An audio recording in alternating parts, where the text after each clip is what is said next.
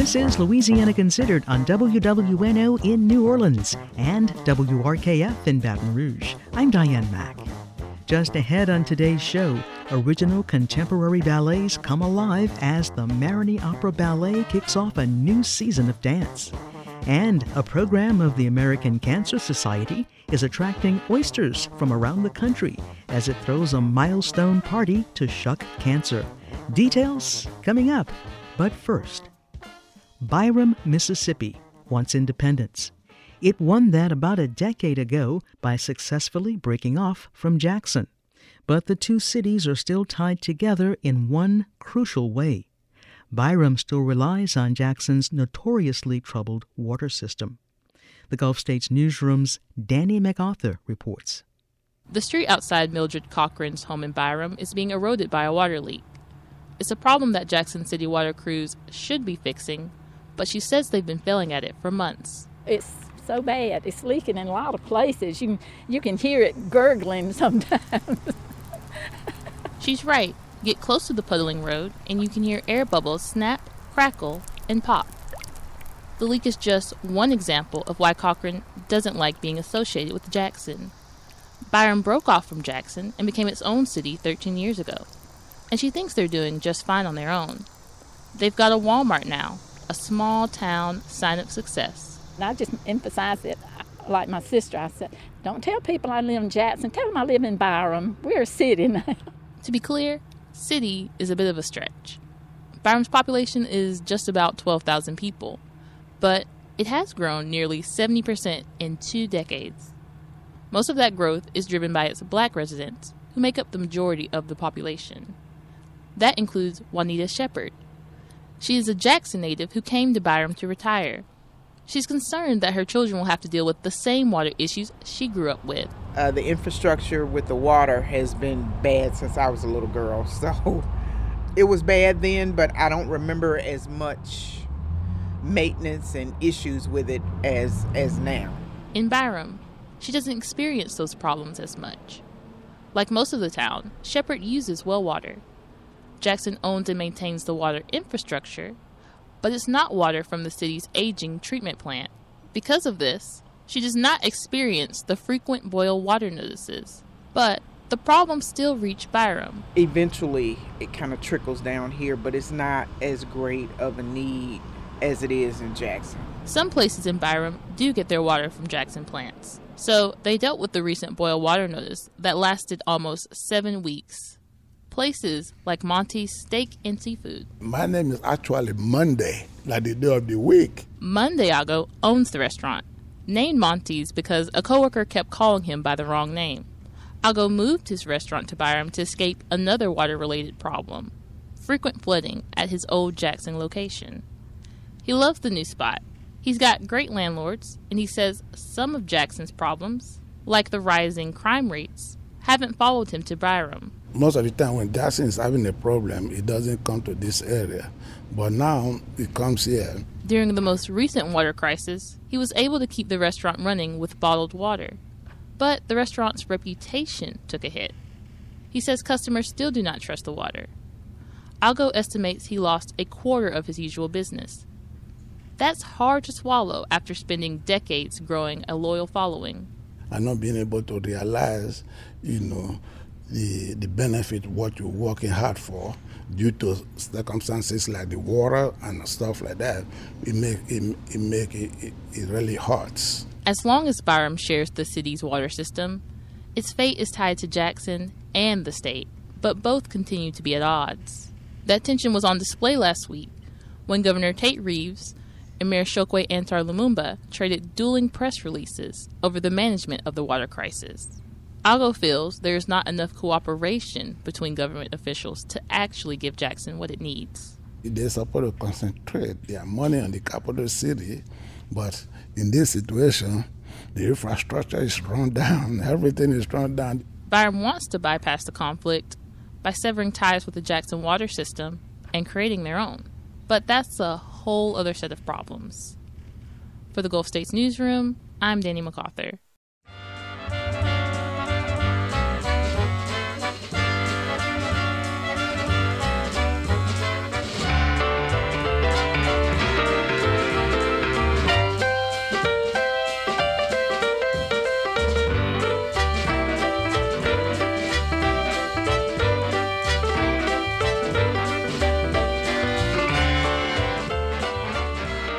From WWNO in New Orleans and WRKF in Baton Rouge, you're listening to Louisiana Considered.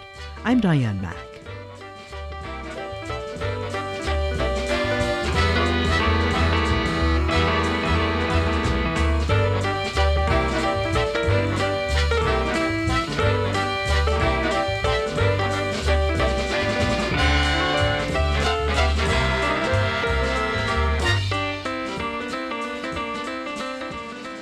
Original works and live music kick off the Marigny Opera Ballet's 9th season of contemporary dance in the historic Marigny Opera House. Ballet founder and artistic director Dave Hurlbert joins us now with a sneak peek of what's ahead this season. Dave, welcome to Louisiana Considered.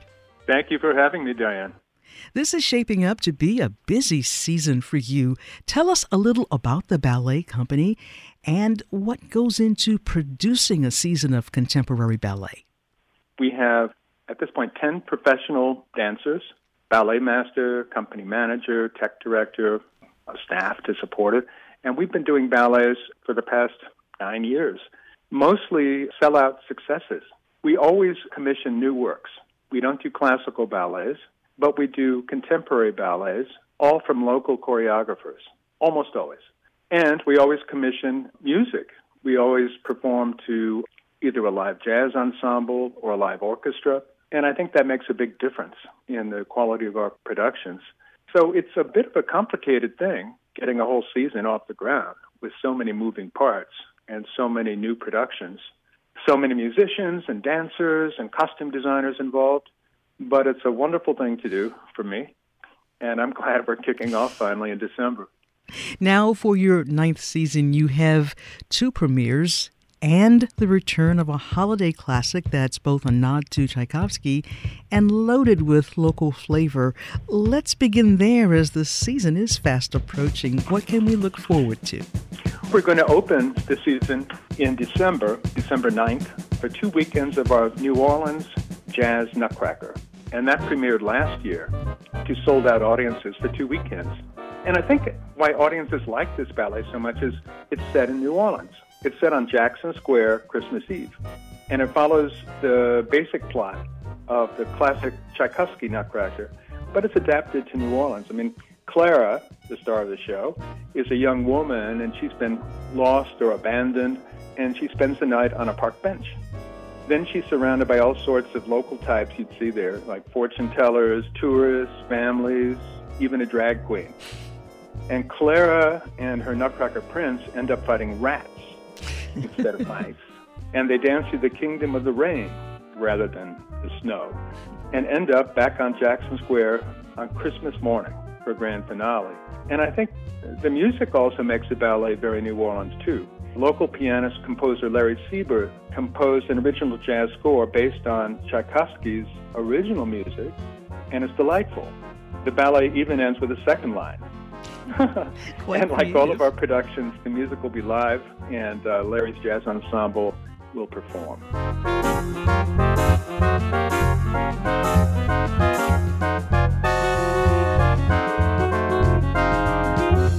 And that's followed by another classic work with New Orleans roots. Yes, indeed. We have a new premiere, A Streetcar Named Desire, and that opens February 24th, the weekend after Mardi Gras. We hope enough people might be sober enough to come to the show. I'm very excited about that. It's being choreographed by Diogo de Lima, who's created a number of ballets for us. The new work is based on Tennessee Williams' play, Tragedy, set in an apartment on Elysian Fields. And I think most people are familiar with Streetcar, at least maybe with the famous movie with Vivian Leigh and Marlon Brando. Our ballet follows this story pretty closely. We have a new orchestral score. It's a 14-piece orchestra that's being written by local composer Tucker Fuller. Tucker has composed several ballet scores for us in the past, most of them winning awards. There was Orfeo in 2014, Giselle Deland, Book of Saints, A Midsummer Night's Dream, and now he's finishing up Streetcar. The composition is almost done, but we've already started rehearsals for us. I need to say, though, that Streetcar is mature content, and it's not for kids. And how do you close the season? We're closing our season in April with Panorama, a production of new short works. We have 2 being presented that night, each about 20 to 30 minutes in length. One of them is being choreographed by our ballet master, Jarina Carvalho, who also has choreographed our Jazz Nutcracker. And that will be based on the music of Kurt Weill, who was active in Germany and America in the 1920s and 30s. Very exciting music. And another exciting thing is it'll be performed by jazz greats, Meshia Lake and Oscar Rossignoli, who are 2 of my favorite jazz artists in New Orleans.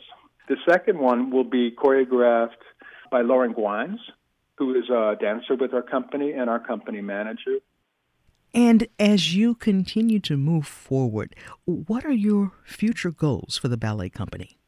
We're hoping to start touring around the region, engaging new and exciting choreographers and composers, and expanding our audience. Right now, we only do Nutcracker for 2 weekends, but all the other productions are 1 weekend only. So I'm hoping that for our next season, we might do 2 weekends for every single production. Are you also growing new talent? This season, we brought in a number of new dancers from Mississippi, from North Carolina, mostly young dancers who've graduated from their dance conservatories or universities.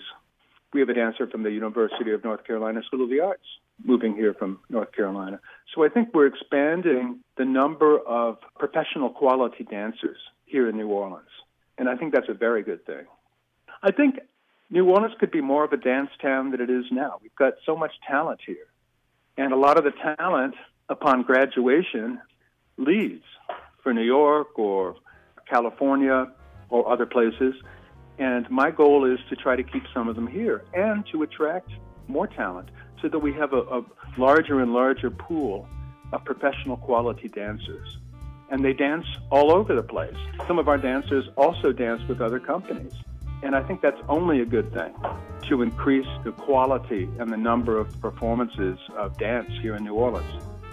Marigny Opera Ballet founder and artistic director Dave Hurlbert. It's been a pleasure talking with you. And you too. Thanks, Diane. More information about the Marigny Opera Ballet's 9th season of contemporary ballet can be found online at marignyoperaballet.org. In the interest of full disclosure, I am a member of the Marigny Opera House Foundation Board.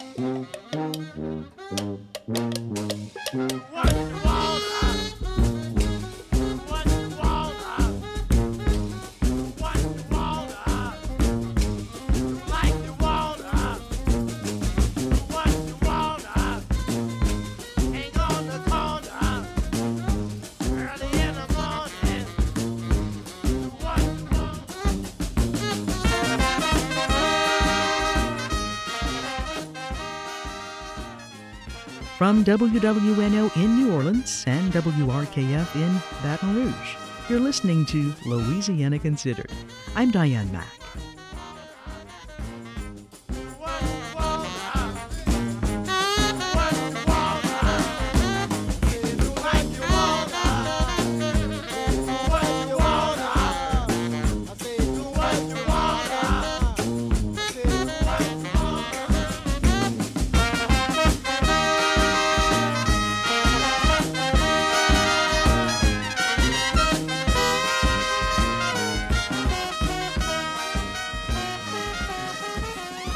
A relatively new local event of the American Cancer Society is making big strides in the fight to equalize cancer outcomes for patients with a focus on access to care in the New Orleans area. The event is called Shuck Cancer, a party with a purpose showcasing oysters from across the country in an effort to provide cancer patients with transportation to healthcare facilities. The party is hosted by the American Cancer Society's Junior Executive Board, and Shuck Cancer co-founder Henry Heaton joins us now with details. Henry, welcome to Louisiana Considered. Hi. Thank you for having me. And congratulations on Shuck Cancer's 5th anniversary. What are your thoughts on the event's milestone? It's really been great to watch these young professionals thrive in their philanthropic endeavors with the American Cancer Society. We started this with, about 50 young professionals wanting to make a difference in the lives of cancer patients in New Orleans. And we, started an event with 600 people that's grown to 1,500 people just last year. So it's been inspirational watching these young professionals really give back to the New Orleans community. Since 2018, we've raised a little over $1.2 million for the American Cancer Society, but out of that, about $580,000 go directly back into the state towards our Louisiana Patient Transportation Grant, so people can get to and from treatment, because we realize that transportation is listed as one of the greatest barriers to treatment completion, and you could be receiving the best health system in the state, but if you can't get there, it means nothing. Everyone knows New Orleanians love to party. What inspired this unique way to literally shuck cancer by showcasing and shucking oysters? Actually, a event in Washington, D.C. called Oyster Riot that has oysters from across that kind of East Coast region. So John Michael Rowland, who's the managing partner at Superior Seafood, went to that event in 2018 and came to us in March of 2018. I was 28. I just started to work with the American Cancer Society. And my boss was like, y'all two work together. This is a great concept, an amazing volunteer who wants to team up. And, you're from here and you can rally up some young professionals to plan and execute this event, and that's where it all started in front of the Nutriground on Napoleon Avenue in front of St. Charles Avenue. 5 years later, we're now in 5 markets across the United States with a concept that all started here in New Orleans. Wow. Now, tell me more about the patient transportation. That's a big focus of the event. Tell us about your efforts and why it's so important. Well, the Louisiana Patient Transportation Grant Program has been around for a while, but back in 2019, our second year, we really wanted to give back locally to the community, and so we were able to restrict our sponsorship dollars to this fund. And we know that transportation is listed as one of the greatest barriers to treatment completion. So what this grant really does is equalize outcomes for all patients. So anyone, no matter where they are, where they come from, that they can get to and from treatment. And we've partnered with some great health systems in the state who educate their patients on these grants. And I've heard from patient benefactors who just say it is a complete blessing. Most people, when they find out they have a diagnosis, they are on a fixed income. They realize that gas or even an Uber credit or a taxi is, on top of their medical bills. It becomes a lot and it becomes very stressful. So we take out the stress for a lot of patients. Another example is there's someone coming in from Picayune, Mississippi, to come to a health system here to receive treatment. Well, they can maybe get someone to drive them here, but that's still a cost. So what our health systems do, whether through Medi-Cab or Uber credits or even gas cards, they gave someone a gas card from Picayune to get here. So it really helps the financial burden, because we all know that those medical bills definitely add up. So any way that we can take that stress out or get them to treatment, we know that we can lower that mortality rate, and we love that. So while you're based here in New Orleans, you're helping people in New Orleans and beyond. Correct.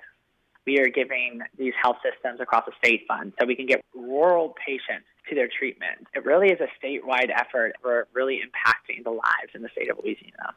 Since 2018, we have granted 37 health systems across the state funds that have served over 6,000 patients with 71,000 one-way rides. Just seeing those numbers have been really inspirational to our entire junior board, as well as different benefactors, patients themselves who I've been lucky enough to talk to about their experience with it. Now, Henry, what drew you to the American Cancer Society and the Junior Executive Board? Two things. I actually interned for the American Cancer Society when I was in college in Birmingham, Alabama. So I already loved the organization and had an affinity for them. And then secondly, because of that, I was a childhood cancer survivor. So I had a choroidal melanoma, which is a cancerous tumor right near my optic nerve when I was 16. So it's all come really full circle. And when I started, all my friends knew about my history. So, I was able to really rally a bunch of troops who were very supportive and also all had their cancer connection. So creating the Junior Executive Board here in New Orleans was very easy. And we have been able to grow it since then. So tell us about this party with a unique mission and quite a view of the city skyline. What will be the experience at Shuck Cancer? We have 20 different oysters from across the country in Canada. We have 20 vineyards literally coming out to pour over 40 types of wine. We have 25 restaurant partners across New Orleans. Great names that are coming to serve non-oyster cuisine for those that, may be allergic to shellfish or just not their thing. We have a wonderful beer garden with some local breweries. We have about 11 batch cocktails, virgin and not. And then we have 3 live musical acts this year. We have Chris and Diable, we have Wear Yacht, and then Blue Rhythm coming all the way from New York. So it really is a fun night. Shuck Cancer co-founder Henry Heaton, it's been a pleasure talking with you. You as well. Thank you so much for the opportunity. The American Cancer Society's Shuck Cancer Party takes place on November 17th, 7 p.m. at the Mandeville Wharf Crossing at Crescent Park, 2300 North Peter Street in New Orleans. More info is online at shuckcancer.org.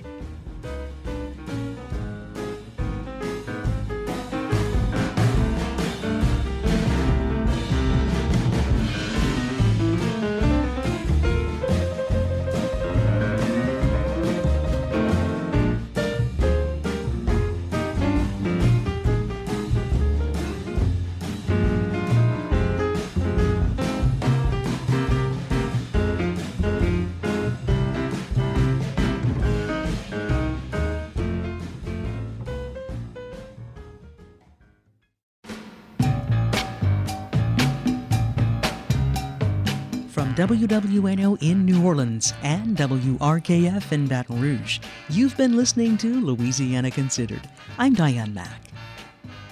Thanks to our guest, founder and artistic director at the Marigny Opera House, Dave Hurlbert, and Shuck Cancer co-founder Henry Heaton. Our managing producer is Alana Schreiber, and our digital editor is Caitlin Umholtz. Our engineers are Garrett Pittman, Aubrey Procell, and Thomas Walsh. Tune in to Louisiana Considered tomorrow to learn why 100 scientists are sounding the alarm about the fate of the Gulf of Mexico whale. We learn what makes this creature unique and how we can stop it from going extinct. Plus, we learn about the new Junior NBA League taking shape across the nation and learn how kids can get involved here in Louisiana. You can listen to Louisiana Considered Monday through Friday at noon and 7:30 p.m. It's available on Spotify, Google Play, and wherever you get your podcasts. Major support for Louisiana Considered provided by Rouse's Markets, a Louisiana shopping experience, with additional support from Louisiana Farm Bureau Federation.